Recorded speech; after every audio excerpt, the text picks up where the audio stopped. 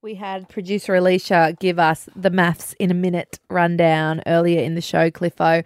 And there was a lot to unpack, as always, regarding the lovely Jessie and Claire's relationship. A bit of a spanner thrown in the works last night at the dinner party. To unpack it all, it is Jessie himself. He joins us right now. Morning. Good morning. Hey, last night wasn't the dinner party. Was it not? No, was last night the dinner party? Yeah, no, it was last night the dinner party. Sorry, Jessie. I get my commitment ceremonies and my dinner parties mixed up. But I'll be honest, the only thing that's sort of running through my mind at the moment is you streaking, Jessie. Why did you streak? Why did you streak in front of everyone? Hilarious, don't get me wrong. But what inspired the streaking? Oh, man. Well, I mean, I just got out of the shower. It was the middle of the day, and I was like, man, I got to do this. And that's it. Are you a... I love a streak. Are you a... I don't, personally. Really? And I'm not sure everyone always I does. don't mean I like it doing myself, Sure. but I'm privy to witnessing a streak. I think it's funny. Are you a streaker in your everyday life, Jessie?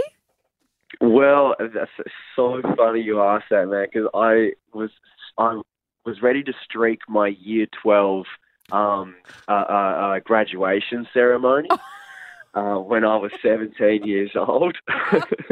But I got caught by the principal as I was taking my clothes off. And he's like, you!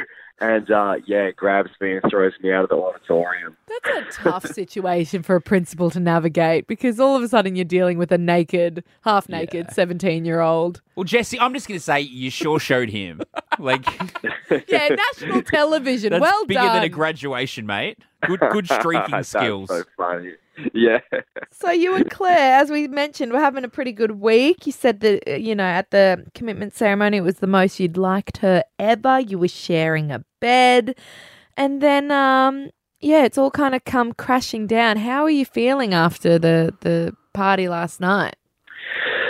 Yeah, I know it's probably tough for people to watch and empathise with after seeing what appeared to be the best week between Claire and I. And, it was the best week between Claire and I.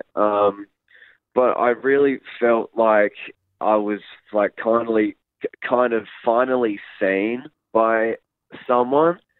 And yeah, I just think that a lot of the cast kind of glossed over and ignored a lot of the drama that happened between Claire and I because Claire showed a lot of guilt and remorse, and it was like, oh, because she showed that, we don't really need to question or hold her to a higher standard or accountable. And on the inside, over the last few weeks, I've been dealing with this, this angst, like, this is a really tough position for me to be in because I feel forced to forgive at a rate of speed faster than what I feel comfortable with. And it must suck because, underneath all this, there is, you guys are not a Bronte and Harrison. Like, there's a glitter of, there's something there. There's a glitter of hope for the relationship. So it's tough stuff to work through. Jessie, quickly before we let you go, we let producer Alicia, so she's our maths tragic, ask one question per interview. So this is what she wanted to ask you this week, mate. We're in the final couple of weeks of the experiment. Were there any conversations with you and Claire up to this point about what your relationship was going to look like after the experiment's over? No. Well, I guess, Jessie, if you were working through trying to forgive her, that's not something, as you said, that just happens overnight. So that's something you're working on, and until you get there, you can't imagine a future outside.